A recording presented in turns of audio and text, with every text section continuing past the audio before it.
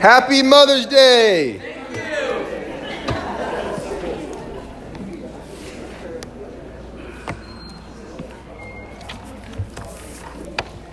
Today is a day for mothers. I think Freddie Mercury said it best when he said, "Mama, ooh."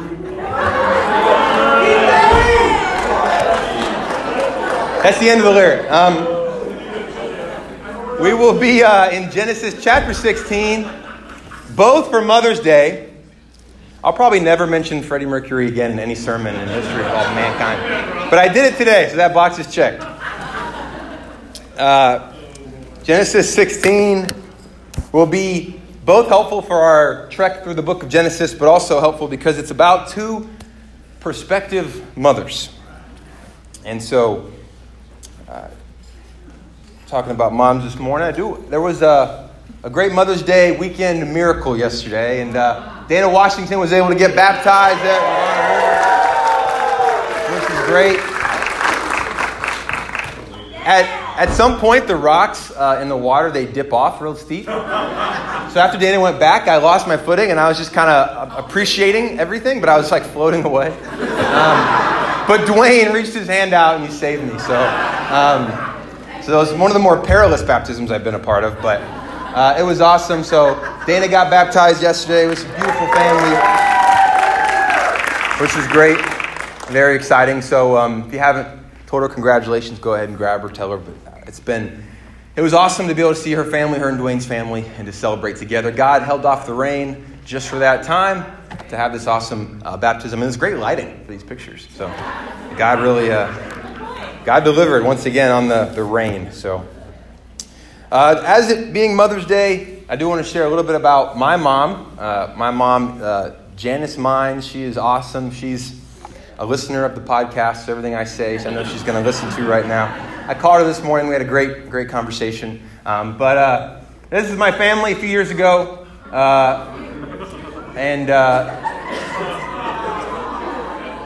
What's so funny? Okay. That's me in the bottom. My sister in the middle, Kelly. And my brother up top. He's now a doctor as of last weekend. So it's come a long way. Dr. Mines. Celebrate with him. Here's another one. This is the famous we all broke our arm in the same week photo. So if anyone is having a tough week in parenting, I've had people 30 years later just tell me, like, I'll never forget that your family had all three kids break their left arm in the same week. And to boot, my parents were not there. We had a babysitter, Stephanie, who is still your faithful sister in Christ.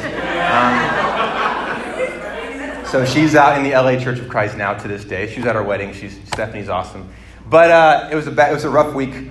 We had to call the parents for the third time to tell them that the arm has been broken. Only in the church and the family of God, perhaps. And also without the police being called. It was also Texas, and the laws down there are pretty loose, so I don't know. But this is a photo of us there. With the left arm, you can see, if you look closely, I have a Dallas Cowboys cast. So go Cowboys. It's hard to see, but there you go. But we're talking about moms today, and I'm grateful for my mom. I told her this morning, but I was thinking about my mom and what she's taught me and what she's taught the kids. And, praise God, glory be to God, all three of us, all three kids are faithful disciples, not without our own sets of sins and difficulties and struggles, but a family of disciples, and that's a very encouraging thing. And one thing I told my mom was, Mom, as I thought about it, I've never questioned how much my mom loves me. That's never been something I've worried about or had to really kind of strive to figure out, but I've always known that. And more than that, I've always, maybe even to a fault, I've never doubted that God loves me. And I believe that that's something that my mom helped instill in me throughout my entire life was Mom loves you, God loves you. And those are two things that I never really ever doubted. And I don't want to imply that I've doubted it with my dad at all, but I think my dad was a big part of it as well. But I think my mom kind of spearheaded the God loves you discussion. And so I always will appreciate that. In a lot of ways, we are who we are today because of Mom. And so anyway, we could talk a lot more about that, but I wanted to talk today about a couple mothers in Genesis 16. So hop over there. And the title of the lesson today is Baby Mama Drama.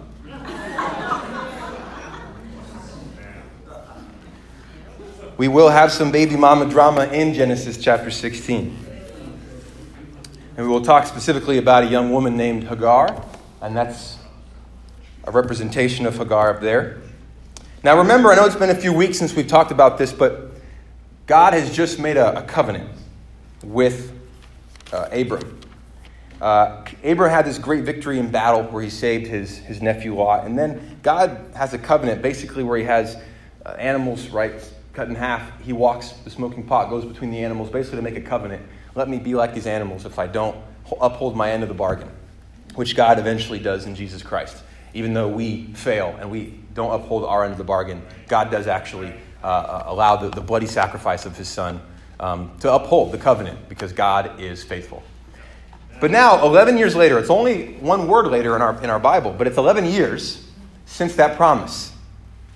And for most of us, a promise that is not fulfilled after a week is difficult enough. And imagine 11 years, a promise not only to bless the nations through Abram and Sarai. And the word bless, by the way, just means honor or to bring about a value, or to bring about a respect, which we all deeply, deeply desire. Respect, honor, love. And so God says he'll do this, but he says he'll do it through the most important thing at the time. It's amazing how God works through culture, but one of the most important things at the time in an ancient culture was kids. It's the most important thing to have a child. And so God promises to a couple that was unable in their whole life to have children, he promises one to Abram and Sarai. And if we begin reading, after 11 years of that promise apparently going unfulfilled yet, just imagine how you would feel as a couple parents, where God made a promise, but enough time has passed for perhaps you to begin looking at different options. In verse 1 of Genesis chapter 16, it says, "Now Sarai, Abram's wife, had borne him no children, but she had an Egyptian slave named Hagar. So she said to Abram, 'The Lord has kept me from having children. Go, sleep with my slave. Perhaps I can build a family through her.'" So apparently after 11 years, Abram is pretty content to wait for this child to come. But Sarai is not. She's willing to do something else. Now, this seems pretty strange to our modern eyes, though back then it was not any different perhaps than someone today doing IVF or some other option of you're unable to have a child, and so but it's important enough for you to have a child to look at other means. And back then, obviously, the only real other means was to have another woman be able to bear that child. And so Sarai could really still be a mother, be motherly, have a child in the household that could be hers to care for, to take. So this is actually not that strange back then. It was pretty common to be able to do this because it was just that important to have a kid. A kid meant everything. Not only did it mean honor, it meant your family name was able to be carried on. It actually was your social security to have a kid. If you had no kids and you got old enough, you would just be torture and pain. You had no security, but in your later years in life, you had kids to be able to take care of you. Kids meant a ton. Kids were the world. Honor in a Middle Eastern culture to this day happens top down. In our individualistic culture, it doesn't happen that way. For example, you see the son of, like Drew, son of Mike. You'd say, wow, Mike was a great guy, therefore Drew must be a great guy. That's how they would say or speak. It would be, my parents give me honor, right? It kind of works that way. And so it was so important to be able to continue to build this honor. It was so important, by the way, why our Gospels begin with them saying Jesus is son of David. Jesus begins with honor, coming from a line of the most honor family you can think of in Jewish culture, the line of David. So this is a huge deal. It's not necessarily similar to us today. Women back then were trying to get pregnant most all the time. Women today mostly avoid trying to get pregnant all the time. But back then, that was very much the opposite and very important to Sarai. And so I want to ask you, is this so unusual? And what is it about this decision as we begin to see the facts unfold of the story? What will happen? And is God for it or is God not so much for it? Even though it probably was culturally acceptable. Very much so culturally acceptable. So we'll keep reading. Perhaps I can build, even how she says that, right? I can build a family through her. Sarai's thinking about her family. Abram agreed to what Sarai said. So after Abram had been living in Canaan 10 years, Sarai, his wife, took her Egyptian slave Hagar and gave her to her husband. He slept with Hagar and she conceived. When she knew she was pregnant, she began to despise her mistress. Then Sarai said to Abram, "You are responsible for the wrong I am suffering. I put my slave in your arms." She can't even say her name, right? "I put my slave in your arms. And now that she knows she is pregnant, she despises me. May the Lord judge between you and me." "Your slave is in your hands," Abram said. Do with her whatever you think is best." Then Sarai mistreated Hagar, so she fled from her. The word in Hebrew for mistreated is the same word that's used about how the Egyptians treat the Israelite slaves. So probably we don't want to speculate too much, but it could be physical violence, could be verbal violence at the least. But when it says Sarai mistreated Hagar, it was something intense. It wasn't just something light that we might think. So Sarai mistreated Hagar.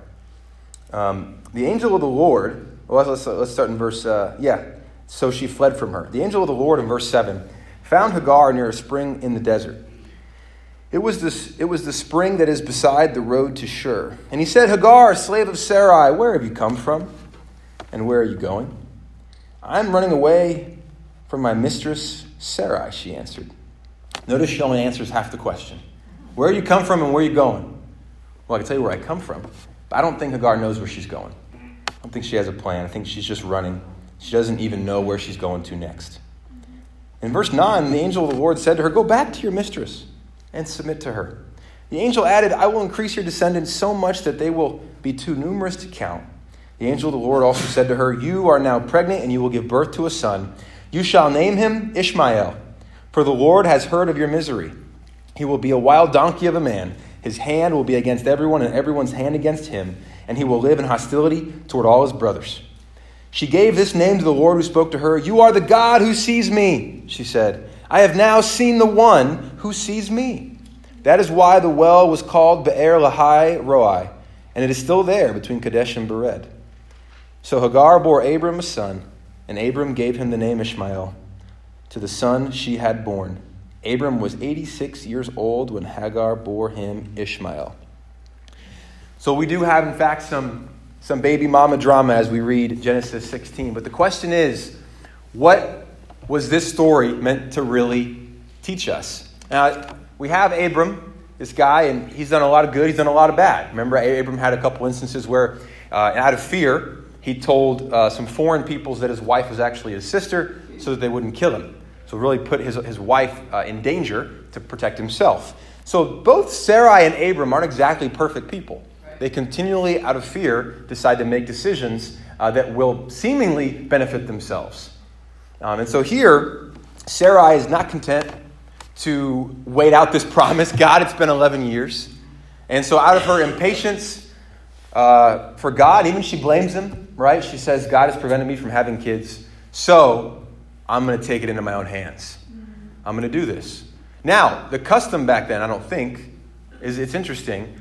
What is it that was so bad? Someone today who struggles with infertility, to go about other methods is not such a bad thing, right? But what is it about this story that's so interesting? And there is something, I think, hidden beneath the surface. And if you actually read, if you were to read, and when we talk about reading the Bible, as hard as it is for a lot of us, it is actually best to try to read as much of it as possible in one sitting if you're going to try to get the context. And so if you were to read Genesis 16, and maybe some of you picked up on it, if you were to read Genesis 16, the first few verses, some of the phrasing reminds you of something. And so what it does is actually it reminds us, and the author of this book reminds us, Moses reminds us as he writes of another situation. Now it says, Sarai took her slave Hagar and gave it to her husband. It's almost word for word from Genesis 3, right? The woman, the wife, took and gave it to her husband. Eve took the fruit and gave it to her husband, Adam. The sin of Eve was to control, to manipulate, to be able to try to figure things out. Actually, Monique earlier today in her communion said these very words. She goes, "It was out of my control. That's why it was so hard." And then she later said that, "But I know that God cares for me." And so one of the hardest things about any kind of parenting, especially I think, even it can be a stereotype of mothers. If a lot of you guys have seen TV shows or movies where the mom is kind of this manipulating character. Remember Everybody Loves Raymond, the mom there, where she was very manipulating, and she would kind of get her way and do her thing, and she would kind of be invasive in the life a little bit. And it was kind of this stereotype. right? And there's another movie recently we saw with this matriarchal mother who kind of would say things in a passive-aggressive way or do things to try to get her way. And it's kind of a stereotype, just like it's funny that the apathetic husband is a stereotype. In most commercials, like, it's the mom saying, like, I realized my house was a mess, and my husband never helps. And the husband's, like, stuck in the blinds, like, I can't do anything. And she's like, so I decided to buy Lysol because I'm in charge. And the husband's like, you're right, you are in charge, I don't do anything. So, like, that's like, if you look at most commercials, it's like the dumb husband who doesn't know nothing, and the mom who takes control. And she knows what's best. She knows how to get things in order, so she's going to go ahead and buy that product. And so that's actually most marketing. Those are pretty decent stereotypes at times, right? And not always true. Stereotypes not always true. But it's based on this idea where both Adam and both Abram are pretty lazy here. They're apathetic. They say, they have almost no role in the story. They just say, okay, let's just keep the wife happy. Just let her do what she wants. I'm just fine. Do what seems best to you. And then here, Sarai decides to go about this route. Now, in a culture where having a kid meant everything, all of us, even before we finished the story, knew that something's going down. There's too much stock put in this thing for them to be at peace about what happens. There's too much opportunity for jealousy or envy or any number of things. And so, as we think about security through control, and I think this is a struggle for a lot of us, is that we want to take control. We can have security through control. And what happens both with Eve and both with Sarai is a fear. Remember the serpent in Genesis 3? He says, God doesn't want you to know what he knows. So there's an insecurity in Eve of, I don't know all that I should know. In order to know what I should know, in order to know as much as I can, I need to eat this fruit. And same thing with Sarai. She wants a kid. She's not able to have the kid. There's a fear. There's an insecurity. And even how she phrases it, so I can build my family. She's obviously insecure that she won't be able to build her family, that she is saying it's her fault. She is insecure about not being able to be fertile. She is taking it on herself, and perhaps the guilt, perhaps the anxiety, perhaps the fear, perhaps it moved her out of fear to make this decision, to pull this other person into her scheming, and it's her choice. Hagar didn't choose it, right? I mean, she pulls her in. And then once Hagar conceives, it's just this great big mess of fear, envy, and violence. And for a lot of us, this is a cycle that we can get into quite a bit. It begins with fear and security, then control, then self-reliance. And then that self-reliance moves on to pride, and that pride is fear and security, and then we get in this cycle of taking things into our hands. And that fear and insecurity, fear is really the opposite of trust. And trust is another word for faith. And so a lot of times, almost every struggle that we're experiencing right now is a matter of faith. It's a matter of faith. We don't have to talk like that. And I'm one of the worst people at this. I'm someone who's going to give, here's what happened, here's the details, the other person did that, other person. If we had just made this, I don't really bring in, I'm not trusting. I'm fearful. My quiet times, before we started this mini-series, we're struggling. Most of my quiet times went into writing these sermons. And so my times with God were not personal really at all. They were about how to help other people and how to convey messages to other people. So for weeks, even months, I wasn't having personal times with God where I would get down with God on my knees and I would apply the scripture to my heart, and it would just be for me. Drew, how's your faith? And I realized that was a decision, that was a lack of trust. Because I didn't trust that, Drew, all those things that you're going to do for ministry are going to be okay. Right. They're going to be fine. Right. It's not about you being perfect. Whether you blow it or not, whether the story is good, whether all that stuff is too long, too short, whatever, it's going to be fine. How's your relationship with God? And out of fear, I was trying to work harder and harder and harder and harder and harder on works of the ministry. And then what happened was my faith was gone. Now I was just preaching, and I was preaching without faith. And that was very scary because I was perpetuating, and a lot of times I believe perpetuating things I was saying without faith. It was just a cool perspective, or it was some data about the Bible, or it was something I read. But it wasn't about faith, and I appreciate some people in my life who challenged me on it, and I had to become aware of, where's my faith? Where's my trust? Am I excited? I don't trust God. Why don't I trust God? And my fear led me to try to control by working harder on doing things like this, which led to more self-reliance. I got to do more next time. And even if it went well, the danger of taking control is that even if it goes well, it's almost worse if it goes well, because then you just rely on yourself more. See, I did do it. See, I got it. My husband can't be trusted. I told you. So I'm just going to take charge. And we just take charge. And then we get self-reliant, and then we get prideful, and then when someone challenges us on it, or it gets exposed somehow, or it doesn't go so well, we crash or we blame other people. I mean, what was Sarah's first response? She blamed Abram. It's your fault. He's like, I didn't do nothing. I just said go for it. Don't be mad, And then she's just like, and then she mistreats Hagar to the point where she probably hurts Hagar. I mean, what's Sarai feeling in her heart? It's got to a bad place after 11 years. It's gotten to a really bad place to the point where this innocent Egyptian woman, this Egyptian servant, she has to run away. She has to run away with a pregnant woman on the run in the desert with no one to help. It's a dangerous situation. And it began because of a fear and insecurity. And I just began to think, what? For me personally, the first question I have to ask myself is, do I trust God? Do I trust? Am I faithful? Before we go on to blaming the other person, before we go on to blaming our circumstances or our spouse, before we go on to saying how hard it is to do this or that, or the nature of our circumstances, let's first ask that question. Let's start the cycle and say, before I try to take control, do I trust? And trust is difficult. It's a tough one. And so as Sarai decides to not trust, to take things into her hand, and as her husband gives into the sin of apathy, to not help his wife be faithful. And a lot of husbands in the room, we struggle with this. Our wife's feeling something, and instead of gently bringing her to a faithful decision, we're fearful. We try to get out of the way. We try to not get in the storm, so we just say, yeah, sure, go for it, do whatever you want.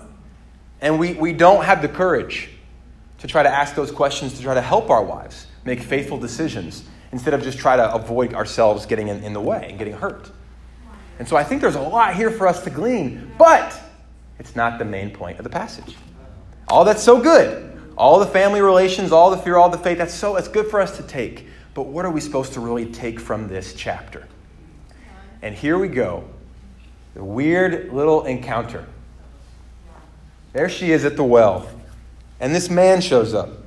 This representation. And in the Bible, when there's just one angel, it's usually a representation of God in some way.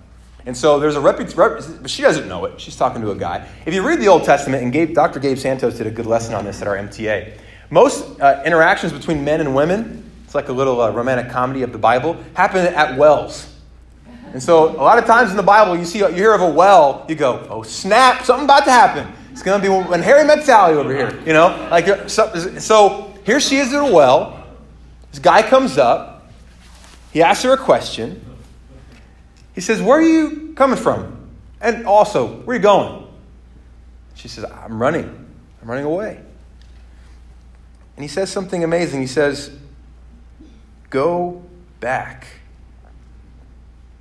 and submit.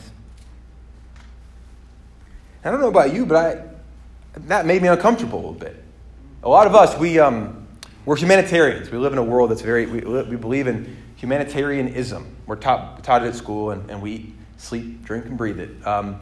Is this idea of human equal rights, which are not a bad thing, but it's like a religion for a lot of us. It's very, very, very important. If someone's rights are taken away, we lose it. We can't handle it. Right? There's entire parts of our political parties that are based on that. And even our Constitution, right? Certain inalienable rights, right? It's in us. Jefferson wrote it. He lived here. So he wrote it, right? And so there's something in us that kind of goes, whoa, Mr. Angel Man. Do you not know that her situation with her husband is actually not very good domestically? She shouldn't go back. It's not best for her. And I'm not saying that someone in a situation of domestic violence should stay in there and be a good Christian and take it. What I'm saying is, it's interesting that the first thing that the representation of God tells this hurt, broken, lost woman is go back and submit. Why does he do that? Why doesn't he say, hey, I approached Sarai, we talked it through, she blew it, she's going to apologize. So when I want you to go back, but what are your demands? Okay. We can do that. Compromise.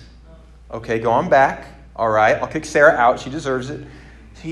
But he goes, go back and submit to your mistress. That's incredible. And even more incredibly, she obeys. Yeah. Why? Why?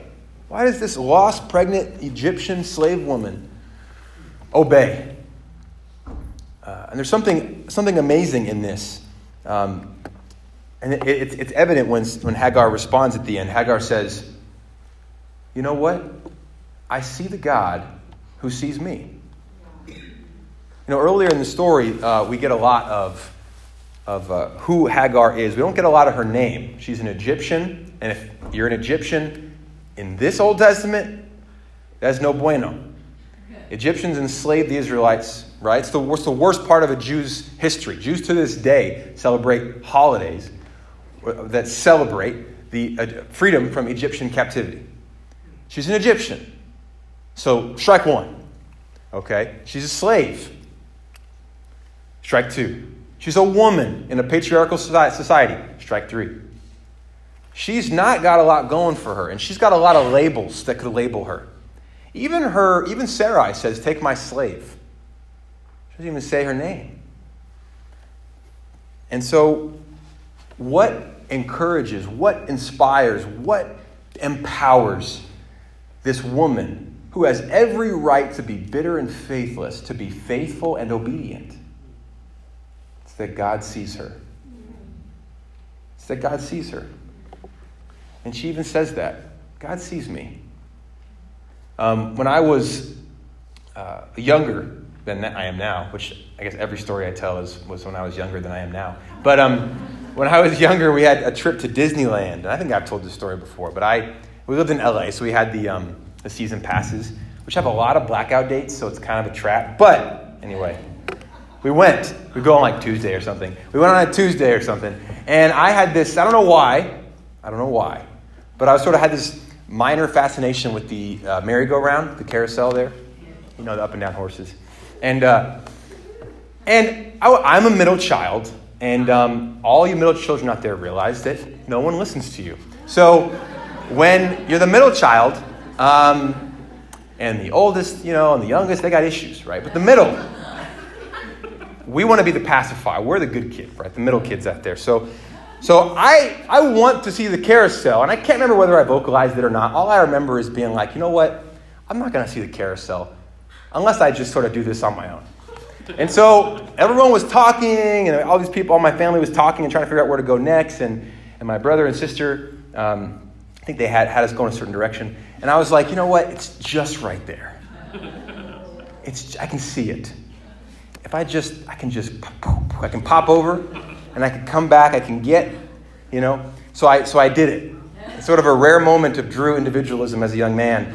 I popped over to look at the carousel, and then I was like, this is pretty awesome. I remember being impressed. And then, which is a simple thing to be impressed by as a young man, but I don't know how old I was. I was like probably 6 or something. And I looked back, and Pam was gone. And, you go through like what they teach you, I remember thinking, okay, they say to go tell somebody, or no, don't talk to strangers. Stay where you are. No, go find an authority figure. So I kind of ended up deciding stay where you are, I think, was the one that stuck with me. Just stay here. And plus more carousel. So I was like, all right, I'll stay here. I'll stay here for a while. And then eventually they find me. But you know what my mom did is, my mom, whenever I got lost, and I got lost a fair amount as a kid. But my mom would come up to me and she would get on her knees and she would squeeze me. And it's one of those hugs where you're like, she's happy, but she's really hurting me. Or like she'd grab my hand and be like, my hand is going to break. But my mom always, whenever she came, there's something about being found and being embraced. It's something that a mom does, right? It's just you're back, And even when we go back for holidays. We went into Atlanta recently for my brother's graduation. And my dad from far away, is just kind of like, hey, son, And then my mom from far away begins the speed walk, And it's 50 yards, but she makes that time great. And she gets there, and then she hugs, and I think this time she hugged me and then hugged me again and hugged me 3 times. And it's just like a lot of hugging, but that's mom. Yeah. There's something about a mother. And Jesus says it later in the Bible. He says, I long to gather you as a hen gathers her chicks. A hen is a hen is a female. But Jesus says, I long to gather you as a hen does. That's what a mom does. And there's something that innately in us that we all need that. And as much as we want control, and Monique said it earlier, we want control, but she realized that actually God cares for her. And that God caring for her allowed her to be able to let go of control. And there's something powerful in that because Hagar, who perhaps her whole life was to everyone else an Egyptian slave, at this moment where she could be fearful and she could take control. She could take things into her own hands. She could get rid of the baby. She could do any number of things. But she sees, God cares for me. God comes down in human form just so that a lost slave woman knows that she's cared for. And notice, God does not concede. God does not go, hey, listen, I want to give you grace. I want to, here, as a you can get baptized, and you don't have to ever do anything. You can just kind of live how you want. That's not what he says. He says, you got to go back and submit. But I want you to know I love you. I loved you so much I came down to this desert to be able to tell you that. And she's pumped. She does the thing that no other person in the Bible does. No one else. Fun trivia question. She's the only one in the Bible who confers a name on deity, who actually gives God a name. Pretty cool. I don't know if that's important, but she does it. But obviously she's moved and she returns to be able to submit to a woman who's mistreating her. And isn't that what being a Christian is? We live in a world that doesn't really like us, that doesn't really appreciate what we do, and it's heading more and more in that direction. That we are a minority culture. We are trying to raise our kids in a school that is a minority culture. We are trying to be great coworkers at a business that prioritizes a bottom line and cutting corners, and not in relationship, family, trust, and love. We live in a country that puts food and money at the altar of nationalism, humanism, and individualism. Those religions, those are call them ideologies, call them religions. It's the same semantics. We live in a world that they will mistreat us. And if you haven't been mistreated, then, like Paul says, everyone who wants to live a godly life will be persecuted. Our culture is going to mistreat us. They're going to try to get us to conform to their way of life. They're going to try to shame us by using words that we all hear all the time, like regressive and narrow-minded and those things. They're going to try to shame us into conforming. And so how do we all prevent that? How do we not just, you know what, it is easier out there. Let's just go. Let's go do it. Well, we have a God who is a mom to us. That when he sees us at the airport, 100 yards away, he's speed walking to come give us a hug so much because he knows that what we care about most is that we know that he cares for us. And just like with Hagar, God becomes human flesh just so she can know, we get Jesus. God also became human flesh for us. And Jesus came, and Jesus did not try to control you. Jesus didn't try to control Peter or control even Judas. Jesus cared for them. It didn't mean he didn't pull his punches. It didn't mean he didn't lie and was soft about everything. He told Peter, you're in sin. Get behind me, Satan. But I love you, man. You got the keys to the kingdom. So Jesus came primarily so that we can know that God loves us. And how can we know what love is? That God sent his one and only Son to die on the cross for us, so that those who are living for themselves could no longer live for themselves, but live for him who died for them. This is a little bitty Jesus moment. Thousands of years ago, maybe this is Jesus. Jesus gets to meet this guy at the well. And she goes, I get a name. This is awesome. And she gets to go back. And God actually rearranges the course of the future just to incorporate a lost, lonely person. Ishmael was never in the plan. Isaac is the plan. He's 12 years from now, by the way. So Sarah, I keep waiting. Okay? All your scheming doesn't further God's plan. All your control doesn't make God do what you want him to do. Still 12 more years, Sarai, so hold on. But here's the thing. Hagar, who you mistreated, God's going to bring her into the family. God's going to bring all of us, and all of us, we didn't know where we were going. We were sinning in sexual immorality and individualism and greed. We were living our lives the way we thought we should until that moment at our well where we got to really, truly encounter Jesus.